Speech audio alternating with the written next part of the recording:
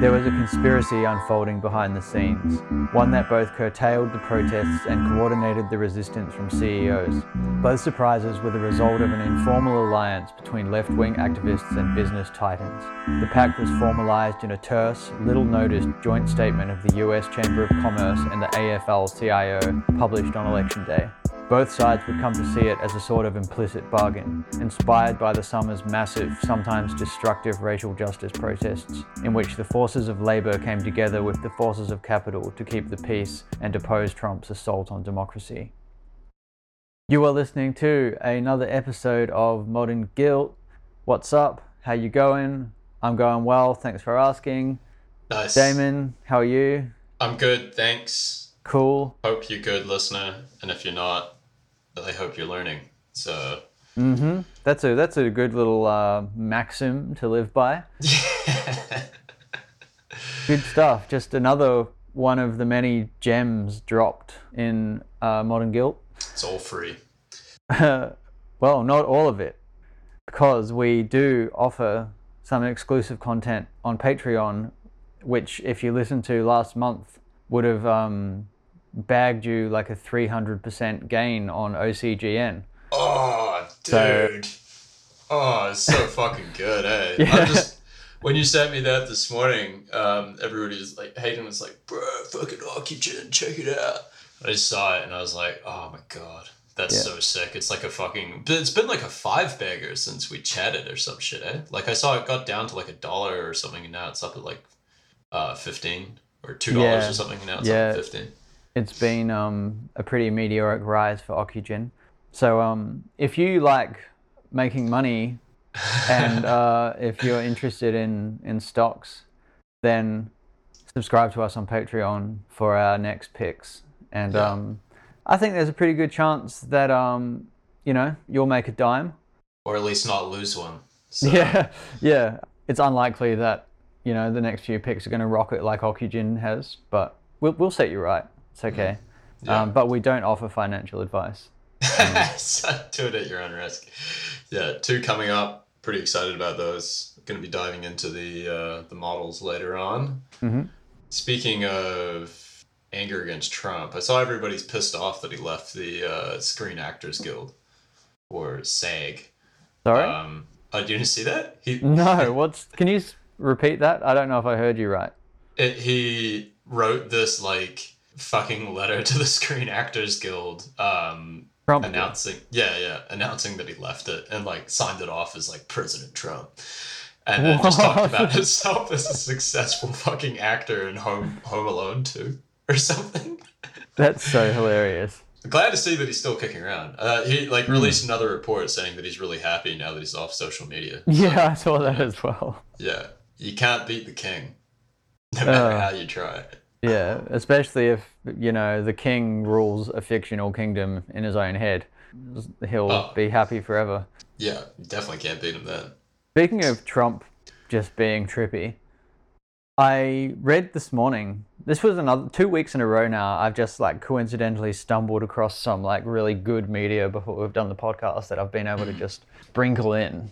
But yeah, I came across a really great interview from 2018 by Vulture magazine with Quincy Jones, like the extremely successful, genius music producer, which I actually don't, and I'm going to pull him up because I'm not super well versed, but I'll send you a link to this article just so you can see a photo of him, because this photo enhances the impact of the interview, I feel.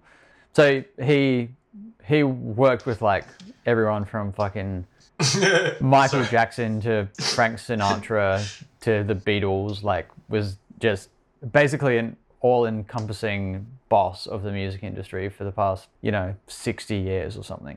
Don King of music. Exactly, like just essentially a genius. Yeah. And is sort of like quietly regarded in the music industry as just like the, I guess, grandfather of like modern music, if that makes sense. Like he just paved the way for so many people and is just universally respected. Yeah. And there's a lot of pretty hilarious snippets in this interview.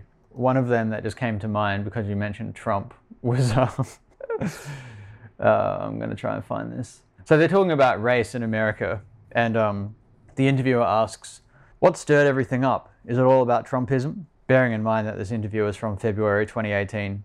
And Quincy Jones responds, it's Trump and uneducated rednecks. Trump is just telling them what they want to hear. I used to hang out with him. He's a crazy motherfucker, limited mentally, a megalomaniac, narcissistic. I can't stand him. I used to date Ivanka, you know.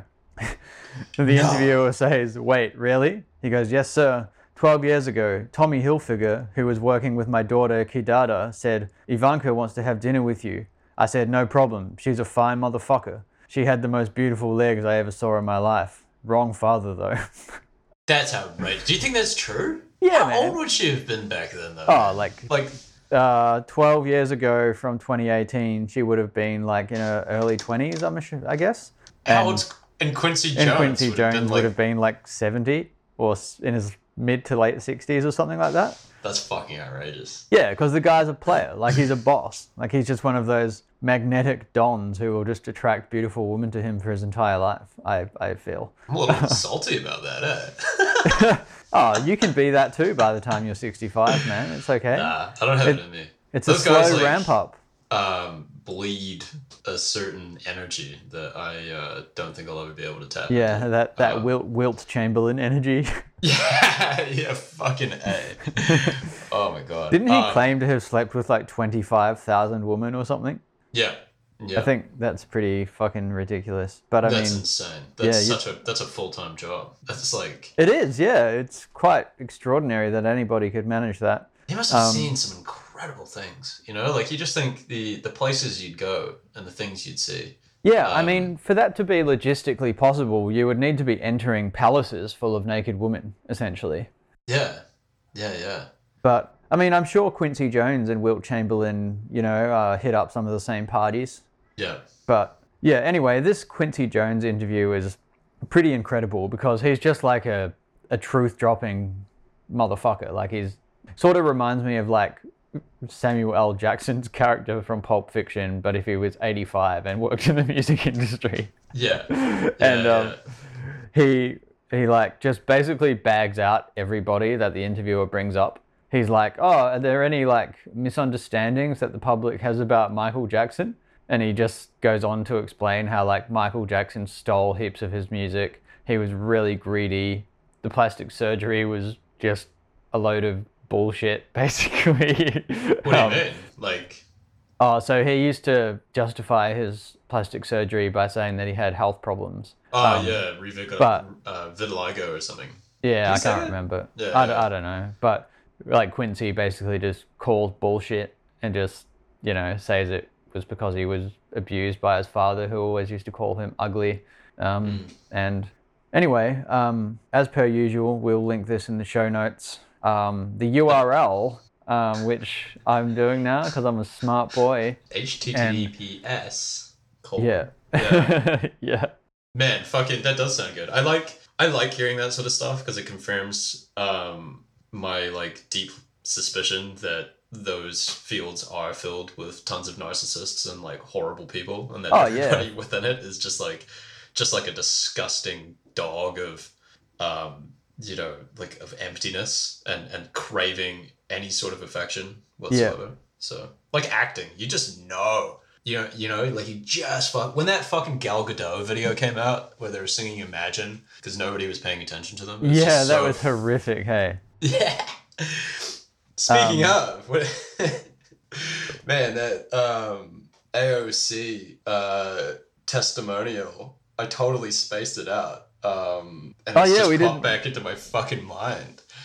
Yeah, we didn't touch on that at all, did we? No. Pretty hilarious. Yeah. Do you want to give the down low?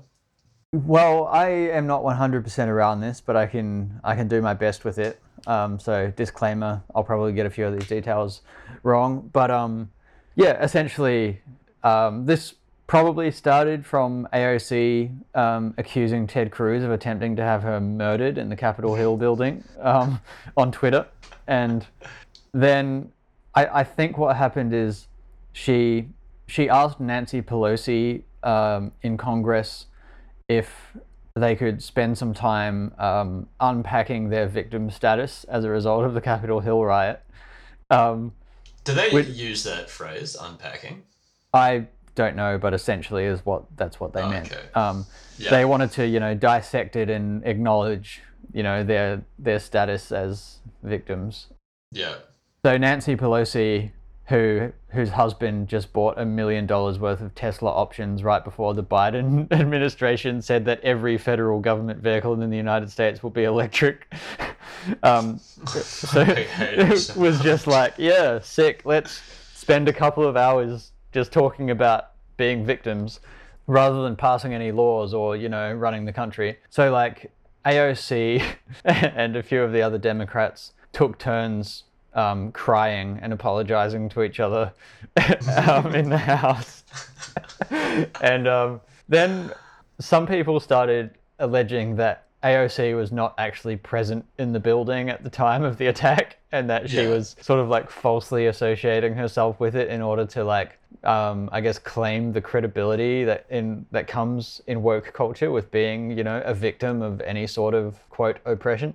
And so then obviously a bunch of liberals and Dems started getting fired up and are like, you can't question her account of the events because the victim's always right. She was in the building, blah, blah, blah. And the truth lies, I think, somewhere in the middle. I think the Capitol Hill building is like a very large complex, and I think it might be like connected to adjoining buildings and all of this kind of shit. So I saw her office is 2 blocks away or something from the Capitol, but there's just this big network of... Yeah. Someone on Twitter I read compared it to like a hospital, which to me makes a lot of sense. Like it's a complex, so which she was in, but was not very close to where the chaos was unfolding, apparently. So then after, all of social media started calling her out on her bullshit, her office sent out emails asking... Smollett.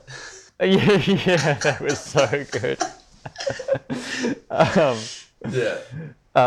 Asking people to report on social media any comments or users who were denying the fact that AOC was near the chaos during the Capitol Hill riots. And like most of these issues, there's no closure or resolution. It's essentially just like an open-ended display of fuckery from both sides that just ends in nothing constructive and wastes everybody's time, and essentially just leaves all sides humiliated and worse off. So there you go. The only winners are the trolls, man. They're having such a good time. I don't even know why you wouldn't be on the side of just absurdist nihilism in this day and age, because it's just so it's so funny, so brutally hilarious. Like watching them all cry together in Congress, followed by that social media backlash, and then the desperate bungled attempt at censorship by having her legion of who are these fucking people? It's so bizarre, right? Yeah, just on Twitter, desperately smashing the fucking report key to try and be like, that's not true. Yeah, I can't comprehend being subscribed to AOC's mailing list. Imagine identifying as an AOC supporter, or sort of that being a central part of your life. Taking action in support of her on social media. It's very weird. Oh, you'd have to have the worst guilt complex, Yeah, there'd have to be something going on. Yeah. I just and to have a Twitter account and to have the energy to actually follow through and try and mass report fucking neckbeards just posting on Twitter laughing at A.O. Smollett, which is a incredibly funny thing to fucking say. Yeah. Just not having the humor to realize how funny that is. It's just I can't remember the story behind the Smollett reference, though. Was that there was some African American actor who was proven to have falsely accused some people of assault or discrimination or something? This gay African American guy who was on Billions, I think, Jesse Smollett, who claims that he was harassed by 2 guys in MAGA hats who called him a fag and threatened to hang him or something. And basically, it turned out to be complete bullshit. That it never happened. There's no mega guys harassing him, and he just made it up for clout. Yeah. It was just, it was mind blowing. It's like, why would you say that? Like, why would you even fucking make something like that up where you got pushed around by two fucking, like, two little white dudes in Chicago? Yeah, well, Or I mean, something? Like, we asked the question, like, why would you say that? Because rationally it seems as though there's no upside, but Yeah. in our irrational world, the answer is all too obvious, you know? Like, it's so easy to get clout by making up that story. Like, the world guess so, wants you to tell it, which is, like, very bizarre. Like, a lot of people's day would be better if you lied to them about that and told them that happened. You know what I mean? A lot of people... A lot of people... No, I was just going to say, a lot of people are, like, secretly waiting for that. I'm just going to send you a link to an interesting Twitter thread, because you mentioned nihilism. And I just came across this, and we may or may not edit this out for the final podcast, but I thought this comment on Phoebe Bridgers smashing her guitar on Saturday Night Live was pretty, like, poignant. Yeah, I saw that. It was so sad. It's just like, oh, man. See, I kind of like it, to be honest. Like, it's a Yeah. pretty pathetic attempt at guitar smashing. But I really enjoyed this comment above. So the first person who shared this said, Phoebe Bridgers really, really, really capturing the mood of the moment. Which is like, yeah, fair enough. Like, meekly smashing a guitar is pretty much what the world feels like at the moment. Yeah. And someone responded saying, he is completely correct. We're seeing the triumph of empty aesthetics over art, of people aping at effect instead of creating it organically. This is the death of the human soul in real time, and Phoebe is pushing it forward. Yeah, true. It's like one of those things that ends up being like a meta metaphor. It's like the act in itself wasn't trying to display what it ended up displaying, which is actually a really interesting cultural critique. Exactly. Yeah, that's exactly it. And which is what, like, great artists end up doing. Yeah. Like, when Bob Dylan came out at the Newport Folk Festival and started playing his songs electric, he was doing that because he wanted to do it. It's not because he was trying to make a point, but it ended up being this, like, historic moment that a lot of, like, popular music ended up hinging on. Or, like, became the axis that, like, a revolution in music sort of, like, spun around. And yeah, I just thought that was a nice little, like, anecdotal sort of thing. And that's little moments like this is the reason I'm still on Twitter, man. I think 1 in 10,000 posts I see on Twitter really strike this, like, deep philosophical chord in me, and I'm really grateful for the people that kind of, like, make these commentaries or whatever. Yeah, I feel you. That's the reason I'm on all social networks, except for Facebook, which is all trash. But the rest of them, like, you know, there's gems, and it's just filtering out noise a lot of the time, you know, but there's fucking absolute gems, 100%. Yeah, I don't think I'm going to totally get rid of Twitter at this point. But I use it you're running the Modern Guilt account, so you can't get rid of Twitter, mate. You're fucking bound to it for life. You've made your deal. You've sold your soul to the devil, and to the bitter fuck, the devil will keep it. Yeah, man. Yeah. No, that's so.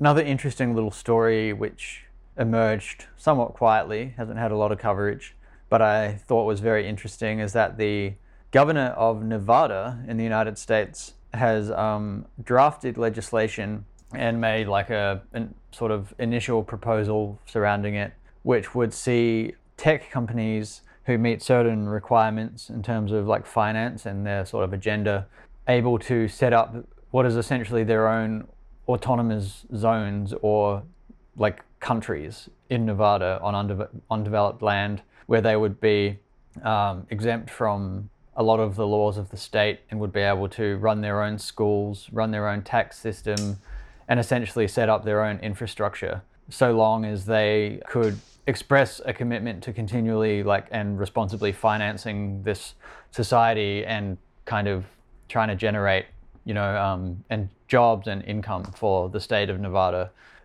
which is something that, like, you and I think, have talked about a lot as a potentially interesting idea. Yeah, well, it's something I'm fascinated about. I personally have been obsessed with this for well over a decade. I think if there's anything that's going to be sort of the next big thing, that's so weirdly not talked about, I guess, but I think it's going to be like little microstates, you know, micronations, deregulated zones that can operate in either like a semi-autonomous fashion or a fully autonomous fashion, which is, you know, it seems outrageous, the amount of, you know, that someone could just start their own state, but it definitely has happened, and I'll get into that soon. But well, the most successful example of this would be Chaz. all right, yeah.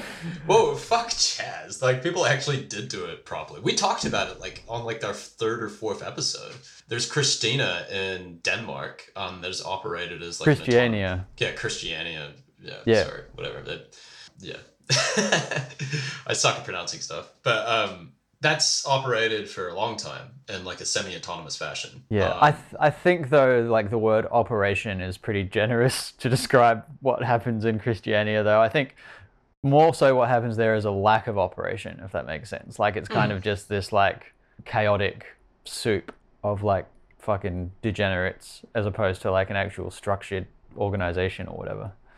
Yeah, but it can be done as one of the things that I think, and like with Kowloon, the walled city, it's another sort of example that through like, I guess, governmental indifference, you can have almost these states that operate fully on their own.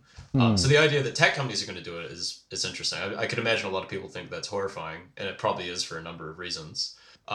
Company towns aren't new. You know, there's sort of like a long history of companies starting up whole company towns for their like mining or oil operations or whatever. But the idea of tech companies doing it and then having their own curriculum, you can just imagine how fucking bad that would be. Like, that's something that I thought about as well. Like the ideology underpinning those like tech societies would be pretty toxic and potentially absurd. Oh man, fucking disaster.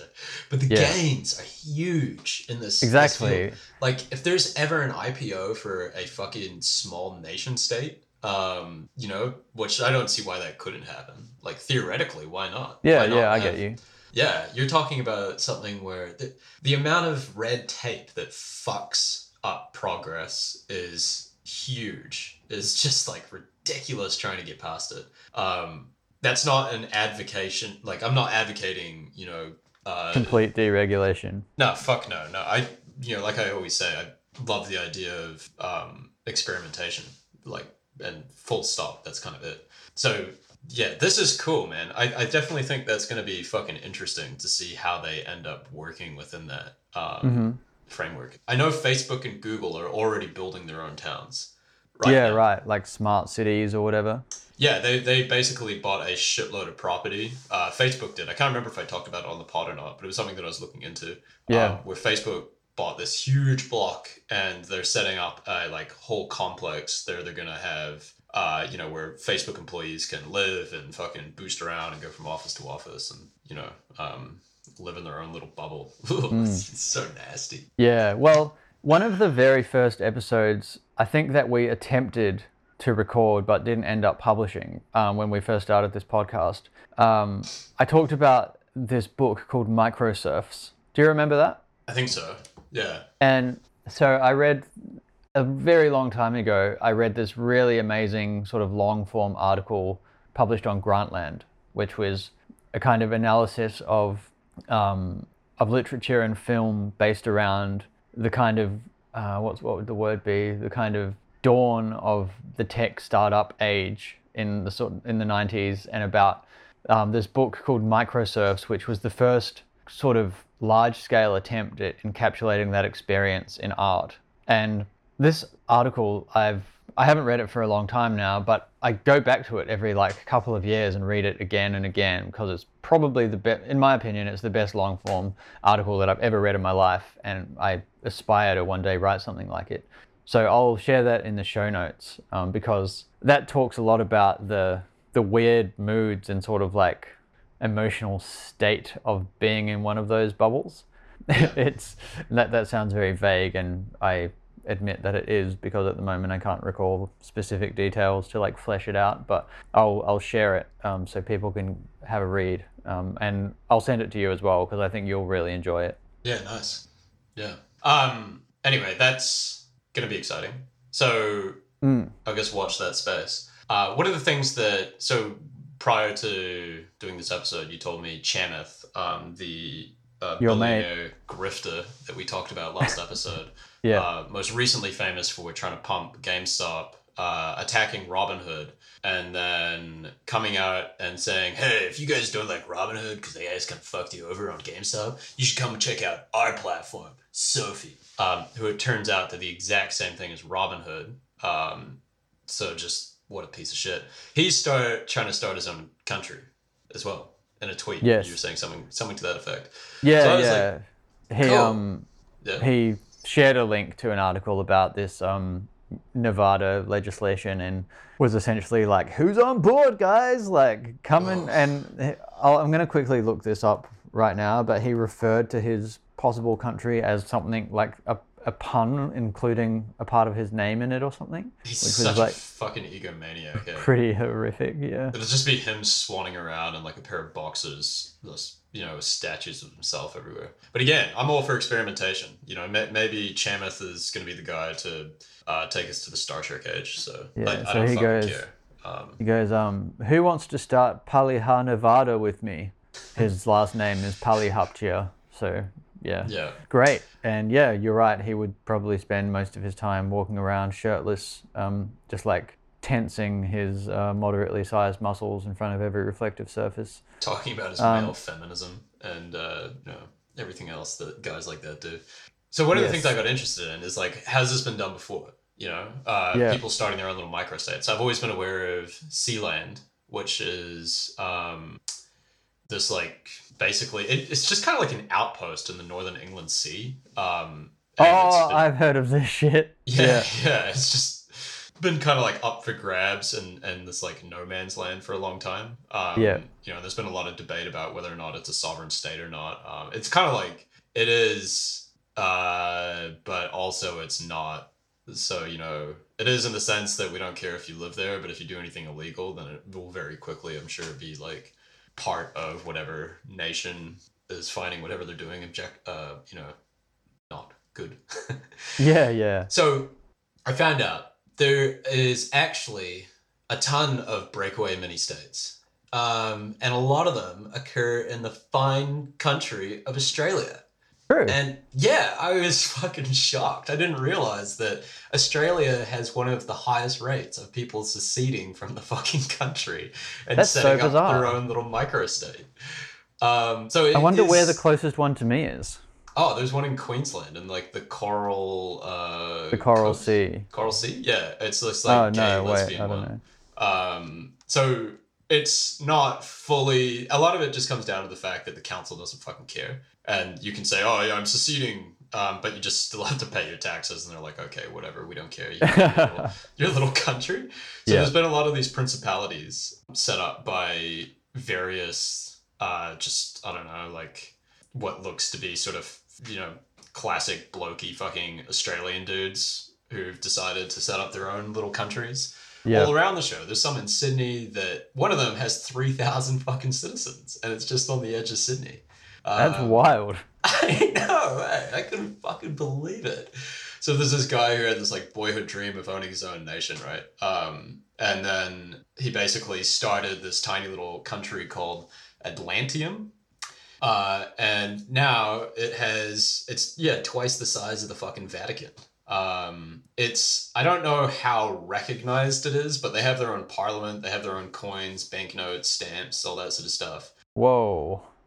Again, it's cool, it's funny, but the question of like what can you do there is also, I think, worthy. So they claim that within Atlantium, they have assisted suicides legal. Yeah, the right to assisted suicide, on-demand abortions, and marriage equality and unrestricted international freedom of movement are all enshrined by Atlantium's constitution. The king of Atlantium is he just like works at Bunnings as like a fucking sales dude. but apparently he's a really nice guy.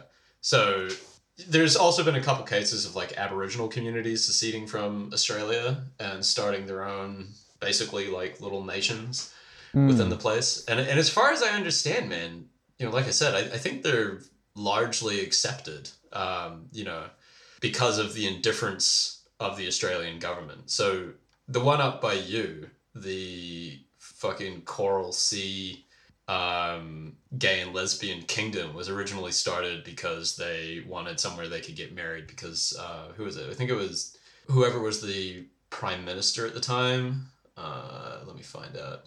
The Howard government amended the Marriage Act to prevent states and territories from recognizing gay marriages. Right. These guys went and started their own little micronation on the coast of Queensland where you could just go get married, which I thought was pretty badass. So, yeah, I love how like their formal name for their micronation is the Gay and Lesbian Kingdom of the Coral Sea Islands. That's so funny. It's hilarious how like a lot of these micronations have like, they say that they're a constitutional monarchy and have kings instead of any sort of democratic government as well, which is they have to. That's one of the interesting things, is that they have to recognize the monarchy. They can't call themselves a republic, because if they call themselves a republic, they could be tried for treason. So if we're going to set up our own nation, we would have to have a monarchy as opposed to a republic. Ah, right. I see. Yeah. That makes sense. Wow, yeah. That's such a bizarre little detail. Yeah, it's really bizarre. Anyway, it's one of those things, at the moment it's all sort of like fringe weirdos by the sounds of it who are just kind of starting it. But I'm going to be fascinated to see where all these developments go, because it's so underreported and the opportunities are fucking endless, like massive places where you can do anything you want. And like, yeah, the state's such a tired idea. Anyway, those my ideas on the whole thing. No, that's pretty awesome. Yeah, it'll be really interesting to see what like substantial financial backing can do to this concept as well, because like, as you probably know far more well than I do, like, these are all pretty insignificant, shitty little pockets of land run by people who have no money and probably like a pretty deficient skill set in terms of governing as well. So these sort of like, I guess, state-sanctioned enclaves, I think will be quite cool because, like I said, there's in Nevada, you need to be able to demonstrate that you have the financing and capability to actually run this and run it well. And I think that kind of vetting is pretty good. And then, yeah.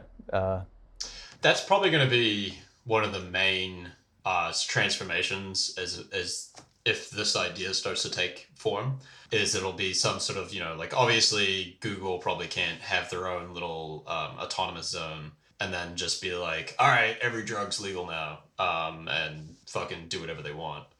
But the real difference here that as far as I understand it, is you can, as long as you can defend the territory. Yeah, that's so a very good point. So point. It comes down to like, if you have the firepower and you have the land and you have the recognized population number to qualify as a country, which I don't think is too high. There's actually a show that I'm planning on watching where a guy tried to do this. It's called like How to Make Your Own Country, and it's this British comedian who just goes around and tries to fucking start his own country and goes through the process of registering with the UN and everything. I don't know how successful he is. I haven't seen the show. It might be shit, but yeah, it's they probably can get away with slowly like more and more stuff, Yeah, exactly. I think I agree with your point about, like you can basically do what you want as long as you can defend the territory. But I also think you can do what you want without having to defend it, but also just not being in anybody's way. Like Christiania in Denmark is a perfect example of a place where people there are essentially left to their own devices. All drugs are sort of like pretty actively, like peddled in the community. And until it became like a broader public health problem, they didn't intervene. So like, as long as you ran this Google microstate where all drugs are legal in a way that cared for the needs of everybody, I suppose, and like you could contain the spillover effects of your like lawlessness, then I think the rest of the United States would probably just leave it alone, because it's Portland. yeah, exactly. Like it's more trouble than it's worth, like in terms of like the taxpayer dollar. Often to intervene in these situations is my thought on it.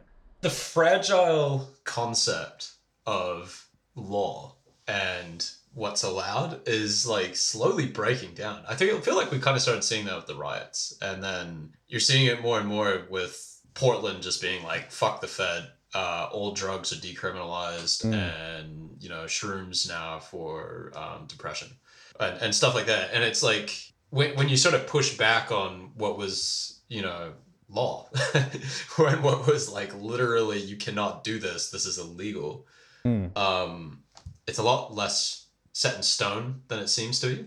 Yeah. Well, a lot of what happened last year in terms of the riots and the ongoing violence in Portland, and I say violence in the technical sense, but it's not as though there's some sort of like guerrilla uprising. It's just a bunch of Antifa losers throwing rocks. Yeah. But like it goes back to Leviathan by Thomas Hobbes, which was essentially like the first book or work that tried to outline the idea of like what defines a nation state. And he essentially said that like there needs to be what he described as a Leviathan, which is one party that holds a monopoly on the legitimate use of violence. And obviously that ensures the social contract is upheld and that order is maintained. And last year there was sort of almost a voluntary sort of like relinquishing of that monopoly by the state in the United States to an extent. Like you saw the police stand back and allow those riots to get pretty intense at times. You obviously saw the Capitol Hill riots, regardless of how violent you think that was, it was violent to an extent. Yeah. Like the Proud Boys and Antifa moving around as sort of like quasi-paramilitary groups. And it seems as though the state is, letting their monopoly on the legitimate use of violence erode somewhat, which is when law can start to break down, which is really fascinating. I don't think that, like, typically when that happens in other countries, you're talking about, war-torn states like Iraq or Libya or whatever, where multiple groups vie for power because there is no monopoly on violence. There's no overwhelming force. So, it'll be interesting to see if in the United States, if this is like a sliding scale. You could say that obviously a monopoly still exists because 99.999% of the capacity to inflict legitimate violence is still in the hands of the police and the United States military and whatnot. But I wonder if citizens are going to gradually claw some of it back. Or companies. That's the other thing. What if the day that a company decides that it's had enough of where it is, like they can up and leave, but maybe one day, and as we're seeing, they can just say, well, fuck it, we're just going to start our own area, I don't see companies resorting to violence though. True, but Coca-Cola kind of did already. They What paid happened off there? they paid off a paramilitary group. I forgot what country it is. It should be its own segment because it's such a fucking amazing story that they effectively were involved in like violent coups. I think it was in South America or something. Yeah, right. Yeah. So, I mean, this stuff isn't like outrageous. It's not so outlandish that it hasn't already kind of happened before. Like there are companies that have fully been involved in bloodshed, and they're not no names. They're like some of the big guys. Yeah. See, I think the difference is though that it seems, I'm just quickly glancing over this now, is that Coca-Cola were, they were sponsoring violence in another state as opposed to challenging the monopoly of violence in their own state. Yeah. No. Yeah. I hear you. I don't think they would like directly do that. It'd be more of like a weird sort of like economic warfare, or they would lobby they're most likely just going to lobby the absolute shit out of a bunch of fucking, 200K a year senators to fucking get their way. And be like, that car that you've always wanted is yours if you can set up our autonomous zone. Your Coca-Cola shaped Porsche is yours. Yeah. Like a sports car shaped as a Coca-Cola bottle. Yeah. That'd be that would happen on The Simpsons. Oh, fuck yeah. And probably in real life. I'm sure it already has. Bullish on that anyway. Yeah, Fascinating. it's definitely something that you could talk about for hours, I'd say, and toss around the possibilities. So another article that I've come across recently, which I was reminded of because you were talking about the sort of relationship between violence and lobbying and the kind of maybe possibility of blurring the lines between the two, is this article published by Time magazine less than a week ago now, titled "The Secret History of the Shadow Campaign That Saved the 2020 Election." Right. And cool. Hit me with it. the reason that I was reminded of this by that language of violence is that, and I'll explain a lot more about this, the context of this soon, but there's a lot of reference in here to like progressive activists as like operatives and calling sort of like social movements operations, and a lot of this sort of like quasi-military language to talk about what is essentially lobbying or non-violent activity. But anyway, I found this article really confusing and somewhat discomforting. And I still do, to be honest. I'm still having a really hard time wrapping my head around this because what it describes is what they call a bipartisan effort to, quote, fortify the election process. And there's a lot of sort of doublethink or... Is that what everyone's going on about on Twitter right now? I just see that yeah, everywhere. yeah. I was just ignoring it because, I was thinking about GameStop, but... A lot of doublethink and newspeak in this. And essentially they describe this kind of campaign or loose collection of campaigns amongst different groups. And it's interesting in the title that they use the word conspiracy, or in the first paragraph rather, because they describe this kind of alliance of progressive groups and sort of think tanks and institutional players that got together at the start of 2020 and essentially figured out a way to do what they described as kind of saving democracy, but what you can interpret pretty easily to be as rigging the election. As much as I hate to say it, like, it feels dirty to so blatantly kind of just use that language because I don't think the election was rigged. I'm not down that rabbit hole. But when you... Stolen, you mean? Because there's a difference between the steal the vote thing and... I don't even think it was stolen. Oh, no, and that's what I'm saying. Like, you're separating the idea of a rigged election, you could argue is rigged if the entire fucking media is blasting someone as like a horrible candidate and shutting down dissent versus the literal stealing of the election, which is the whole voter fraud bullshit that's fucking going around. So I guess in that, when you put it that way, I would probably agree that the election was rigged to an extent, if that's how we define it, and I'm pretty comfortable with those definitions. So essentially what these guys did is put all of these situations, or sort of all of these contingency plans in place, like demonstrations and a range of statements that would come out from big CEOs and influential figures in the States that would, so they could basically pull the trigger on election day and say either, congratulations Joe Biden on saving democracy, or that, Trump has won and we need to do something to stop it. So they had this architecture in place to either A, resist or quash any kind of questioning of the election results if the Democrats won, or B, immediately start this process of trying to repeal the results in the case that Trump won, which is, it's truly bizarre because they talk about, saving democracy, but the plans that they've put in place essentially were attempting to guarantee one result. Yeah. And they're so convinced of their sort of like their position on this that they don't even recognize that they're being completely partisan and somewhat authoritarian. And there's a lot in this article, and this is the reason that I'm saying it's confusing and that I'm probably struggling a little bit to kind of explain it to its fullest extent and kind of maybe make the listeners sort of realize how unusual and impactful this is. But what I find the most confusing is that Time magazine have published it,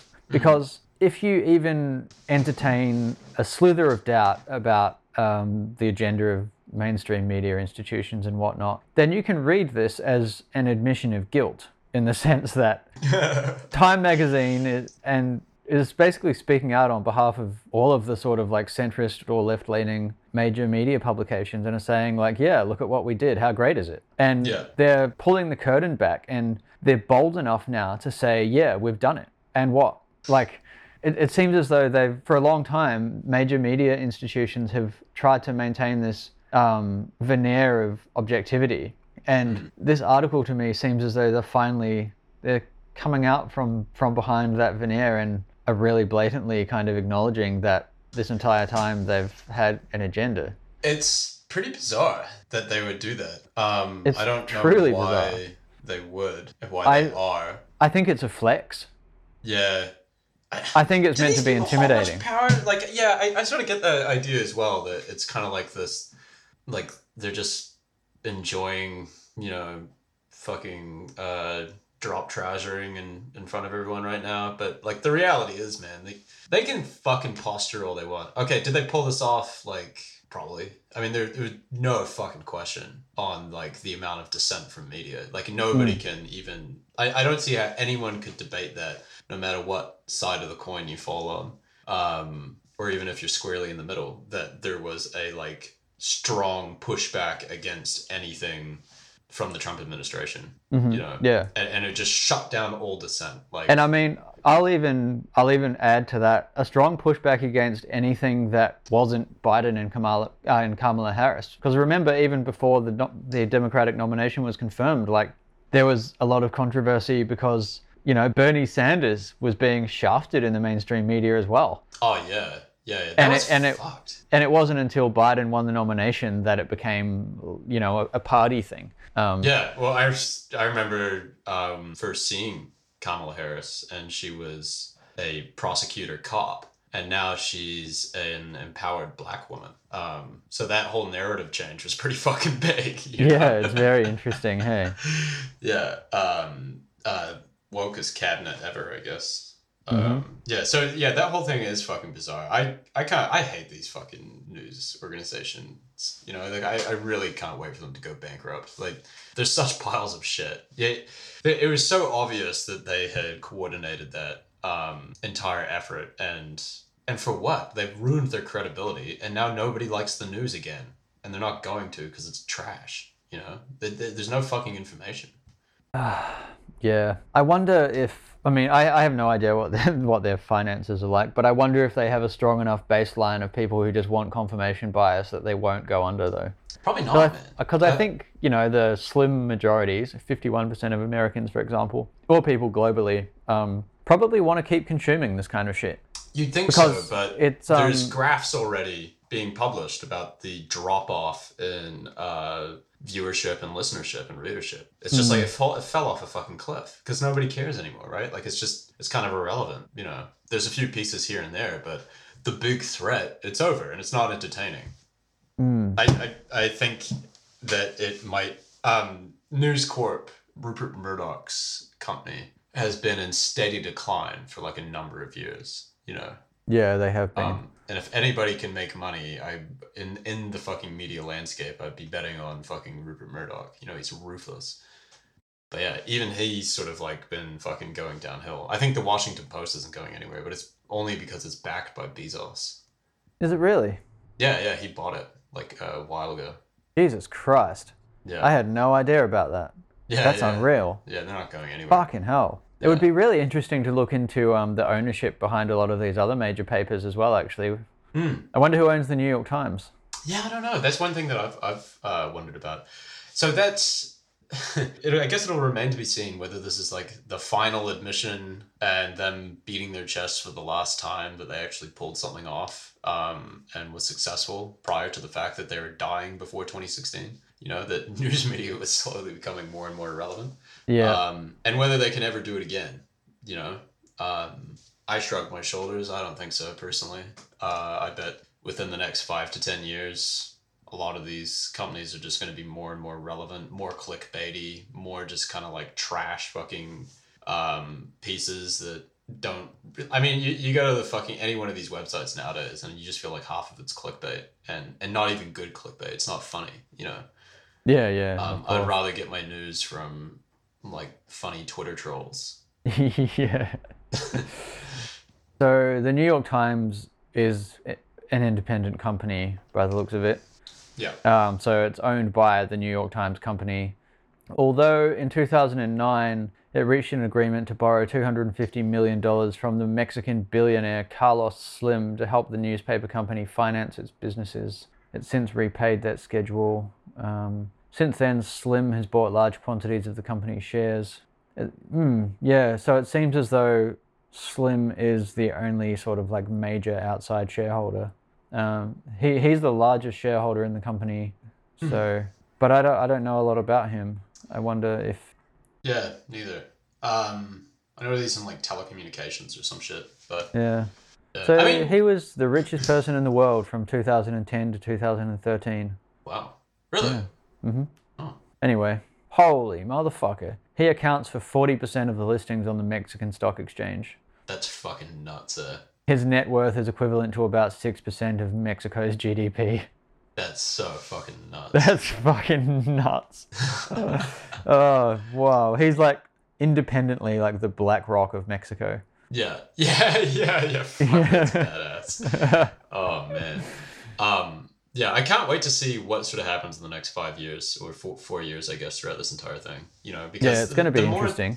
Yeah, I mean, for every single time that there's a like Senate hearing with people going on about their victim complex, I'm sure that they fortify their strength. Or for every article self-congratulating and performing like autofellatio in front of like all the fucking viewers and readers, they're gonna lose a little bit of an audience.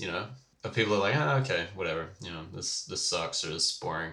And they might fortify strength within their like the original masses of people that have nothing better to do. But I feel like a lot of people are just like, who can be fucked with this stuff? It's not overly interesting or entertaining. It's just kind of like a waste of time. I think a lot of other people would rather, and this is not as much my opinion, but our friend of the pod, who's his own media Still not here. Still not here. Destined to come on at some point in time. People don't want to read this shit. They want to look at fucking, Kim Kardashian's latest swimwear piece. Or they want to read about why sushi will kill you. Or they want to fucking hear about something interesting and novel. There's always going to be diehard political people. But the majority of people who were wrapped up because it was so fucking entertaining to see that like who Trump was going to call a shithole country next, or like what was going to happen. It was the best fucking show on earth. Yeah. That's dead now. And now do we get, like, I was a victim in front of the whole fucking, like it's just boring, yawn. I'd fucking, they want to read about GameStop going to 1,000 fucking, percent within a short period of time and people taking on Wall Street and all these other stories. It's going to be interesting to see who or what the next boogeyman becomes for the left, because obviously Trump galvanized the Democrats and the left, and I think won the Democrats a lot of support from people who are largely apolitical. And now that he's gone, they have the pandemic to address for the next 18 to 24 months, I'd say. And then you still have the second half of the Biden administration, which will need some sort of antagonist. And the media will need some sort of antagonist to pitch him against. And it'll be fascinating to see what emerges. Yeah, well, whoever it is, there's some really interesting preconditions that I think that needs to be satisfied. Is that they have to be erratic, and they have to be brutally entertaining. And if, that's it, yeah. Yeah, if they're not, like, the thing with Shkreli, like, why he was such a great victim is he was funny, like, and just so entertaining during his short run of fame, and why he was such a great boogeyman that the media can sort of hold up and then, use to demonize as well as push through their own agendas. It's so funny, like, during the period that he was getting annihilated by the media, all these fucking drug companies started coming out and be like, we condemn the raising of drug prices on fucking blah blah. But all those motherfuckers did the same thing. Exactly, yeah. It's really hilarious as well, the way that figures like Hillary Clinton so transparently take the bait that the media sets out for them. So during the Shkreli saga, she publicly called him out on Twitter, and there was somewhat of a feud between Shkreli and Hillary. Yeah. But it's pretty funny the way like these politicians and you know the hedge funds in the GameStop story are a perfect example as well. They'll rear their heads out. They'll pop out from their little caves to just like attack whatever target the media sort of dangles for them, and then kind of just like brush their hands together and be like, all right, like I've taken shots at another like easy target now. Now I can go back to my fucking office and keep taking lobbyists' money. Yeah.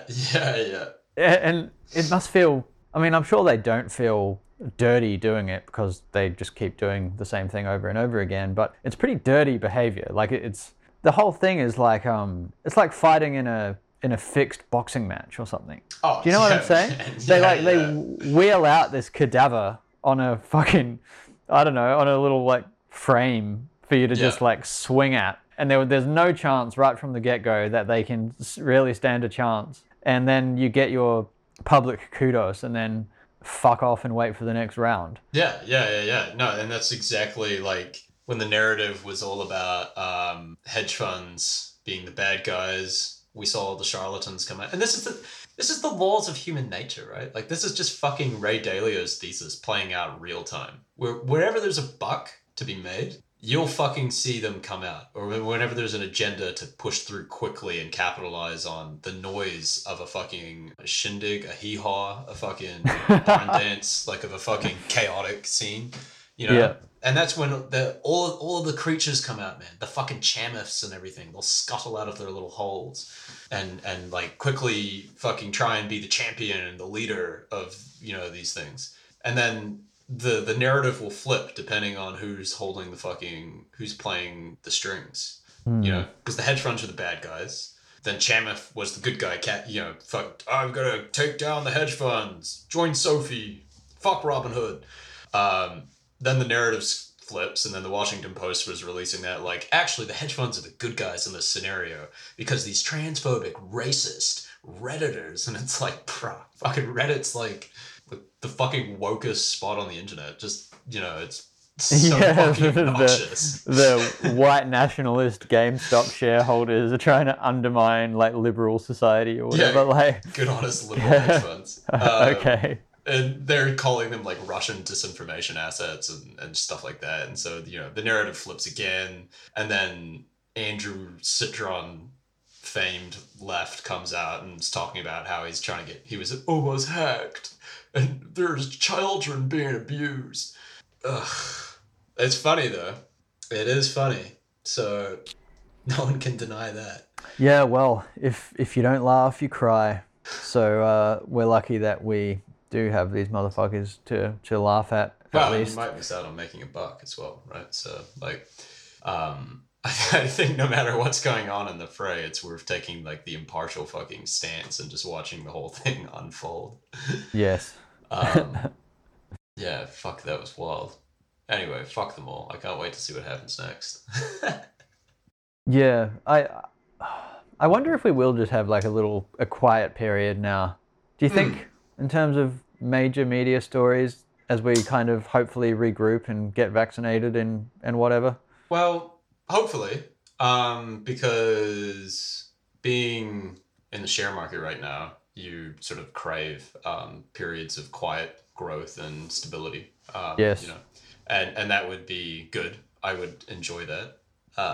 But also, the system will break at some point. Burry's fudding the absolute fucking shit out of me, and I'm getting sketchy. Yeah, but you got to remember that that's his bread and butter. Like, as much of a genius as he is, like, that's his whole shtick, man, is he's got to be peddling some sort of fair narrative at all times, otherwise he's not Michael Burry. True. Yeah. So take it with a grain of salt. Yeah. Oh, and I do. But I think, like, knowing what he's talking about and the fact that there is, like, a real risk there will, you know, is super important. And like, I don't know if you can manufacture outrage when the fundamentals of what are happening are neutral. If the world is honestly just kind of like going okay, everybody's pretty adjusted to the new normal, the vaccines are on the way, the stimmies are gonna fucking, you know, flood the economy with money, you know, and it just seems like things aren't too bad, especially compared to last year. Like, there's this relative neutralness.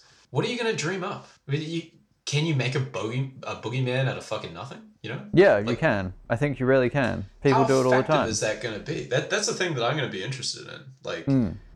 you know, and there's always going to be black swans as well. Like, you never know if there's going to be another fucking massive shooting or another, like, or some horrible shit that's happening. I've been very loosely watching the Iran nuclear fucking, I don't know if you're aware, Iran's been making or on track to be making a nuclear weapon or something like that. Yeah. And Biden's trying to tell them to shut it down, basically. Mm-hmm. And it looks like, you know, there's enough there happening right now that it's kind of like a fucking tense geopolitical situation. Yeah, that's fairly standard procedure with Iran, though. It's kind of the nature of the Middle East and geopolitics for 20 years or something now. I'm still traumatized from Threads, though, man. Like, you know. Oh yeah, you don't have to worry about that, man. It's okay. Iran's not fucking building a nuke or firing a nuke at anybody. It'll never happen. Yeah. I promise you. Yeah. There's a boogeyman that we could fucking go circle back on, the whole terrorism thing. I wonder if that's gonna rear its head now that you know, domestic terrorism is kind of like melting away into nothing. Well, it's probably racist now. Yeah, true. You know, like real pandemic. Yeah, you know, actually, the ironic thing about, you know, new wokeism and the sort of, what's the word, the white guilt complex and whatnot, is that the only thing that hasn't been applied to where it is actually fully accurate is terrorism.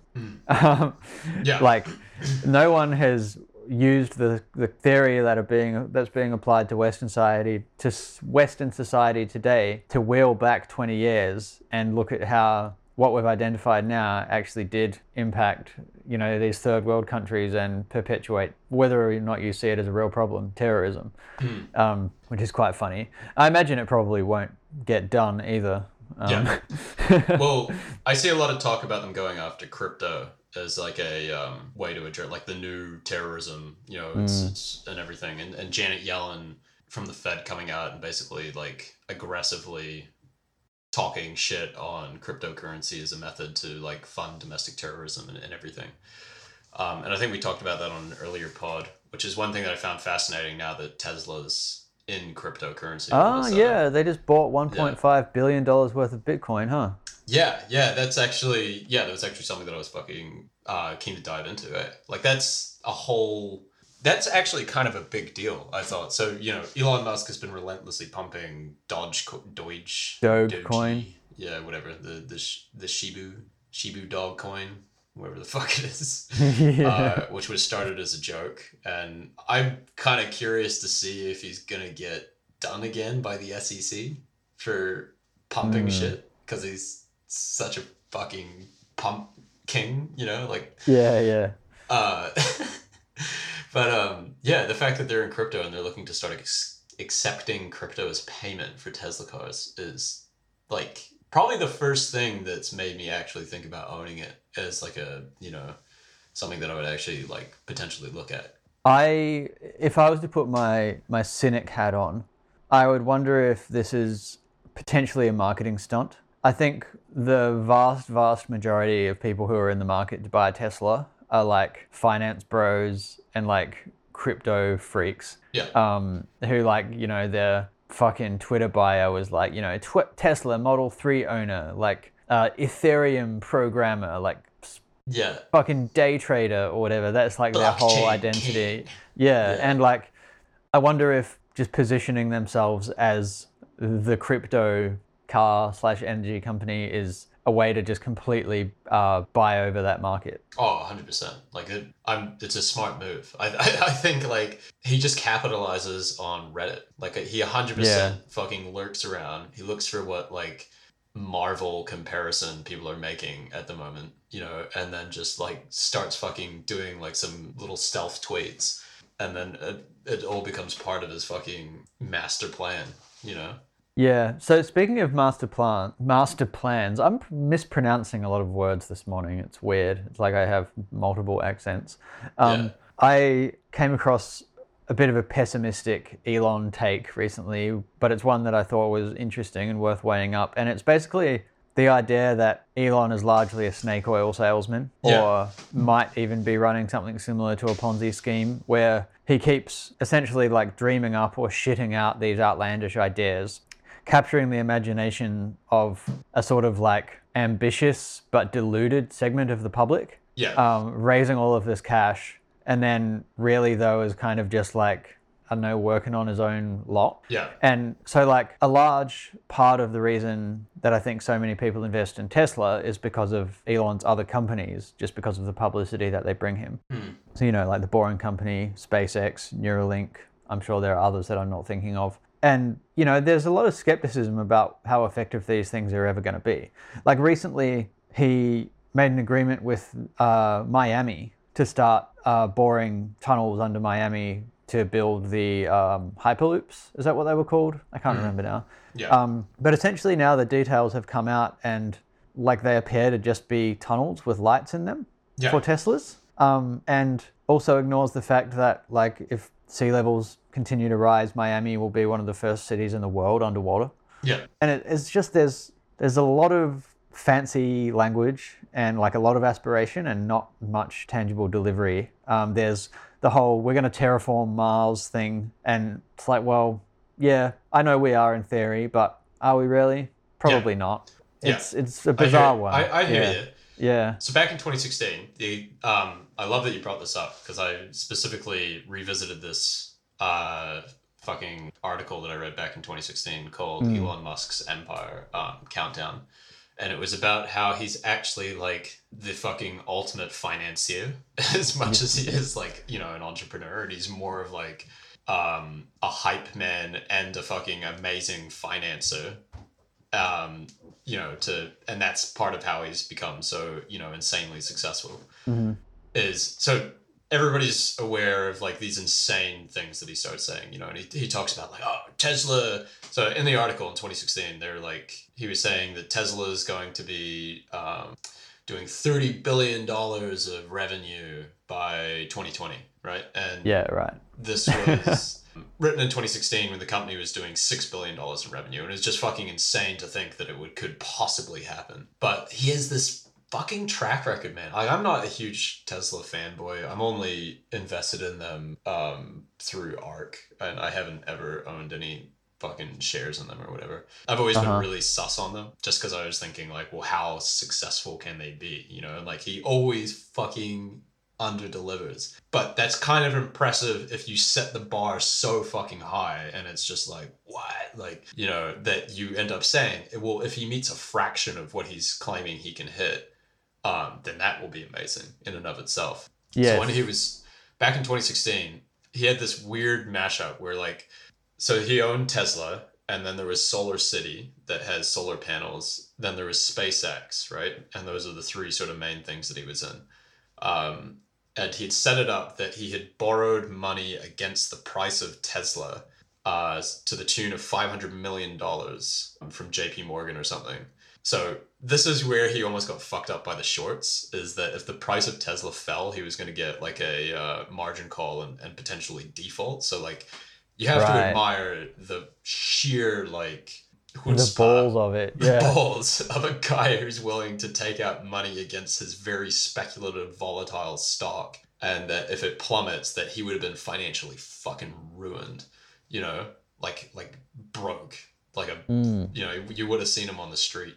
And he set it up that SpaceX was loaning money to Solar City that was also looking at merging with Tesla, that was borrowing money from the fucking banks against its own share price, as well as taking on tons of debt that he was having to pay off. So he had this like really confusing financial situation where a lot of it just kind of came down to the fact that he had to pump fucking Tesla's stock.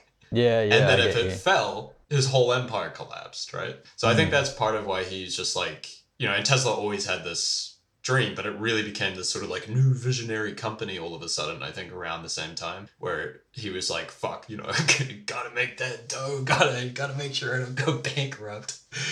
Tesla's gonna do $30 billion of revenue in 2020. And then the economist was like, you know, if Mr. Musk could hit such a figure, then it would mean, tripling his sales in a short amount of time. And it was like, well, how the fuck is he possibly going to do that?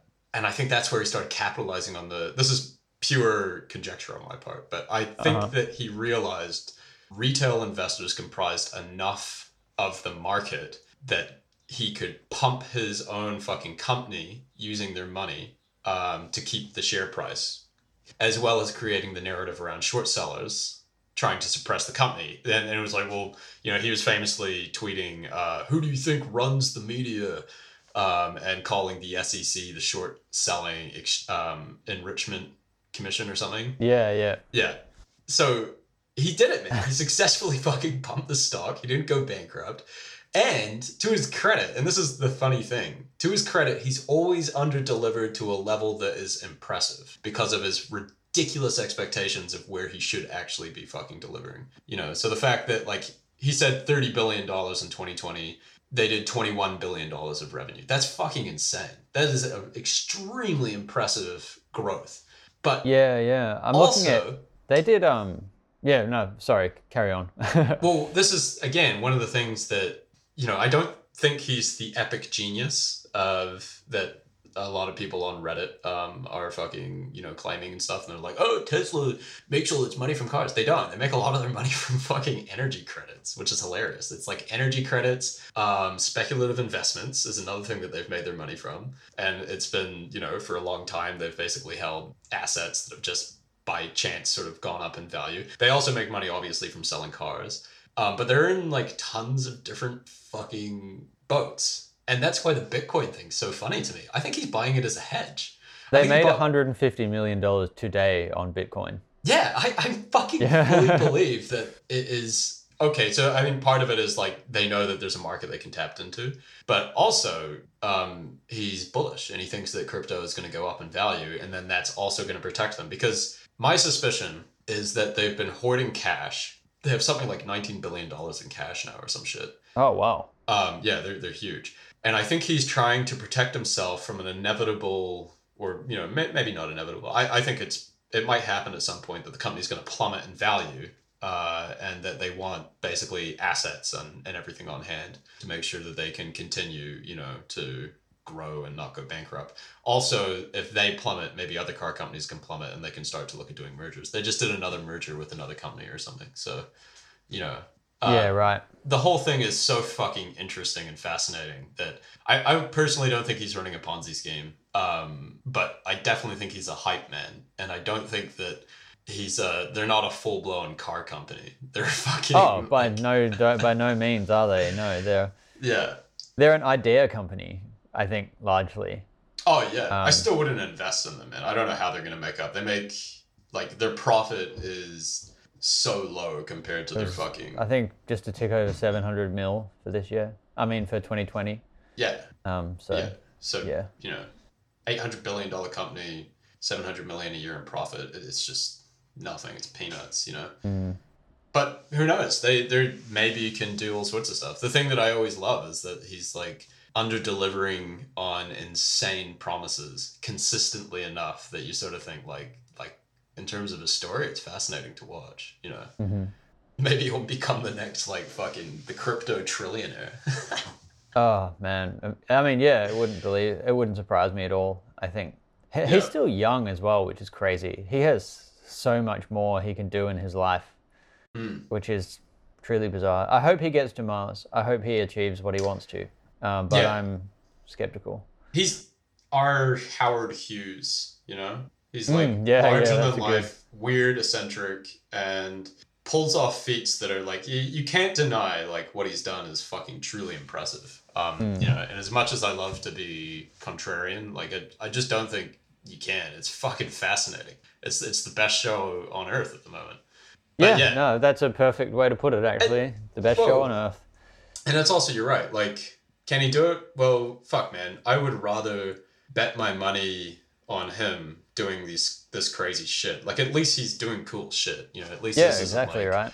We're gonna connect the world and bring, like, fuck that. I'd rather this sort of thing. It's at least worthwhile, Speaking of the best show on earth, Something I would really love to do is like go to one of those the SpaceX launch sites and see one of these like starships fucking get launched.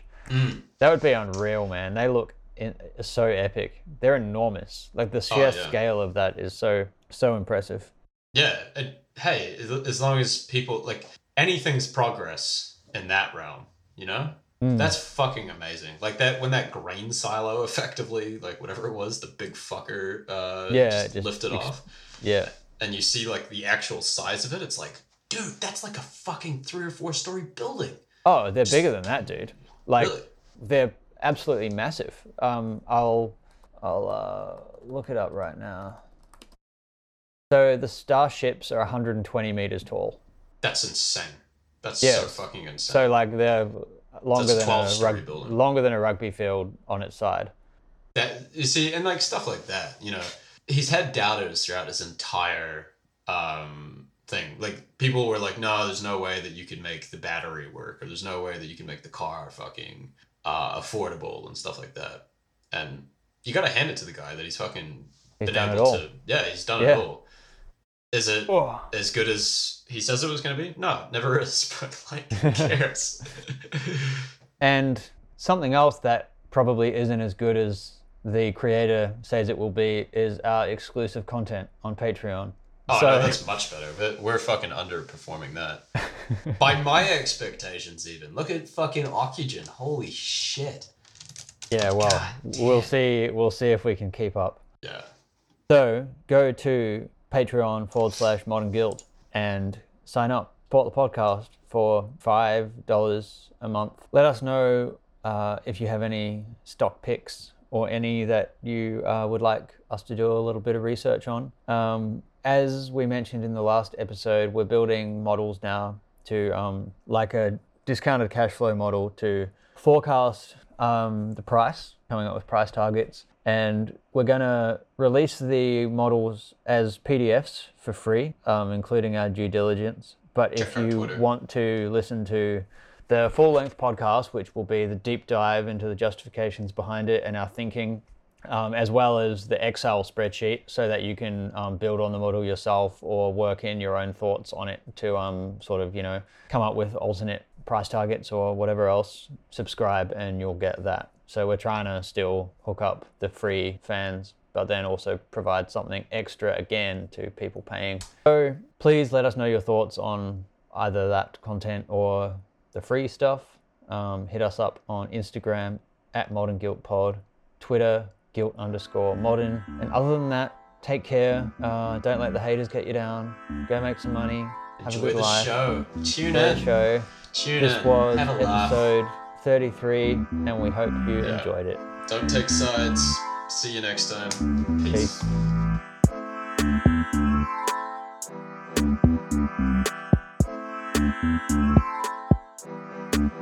Peace.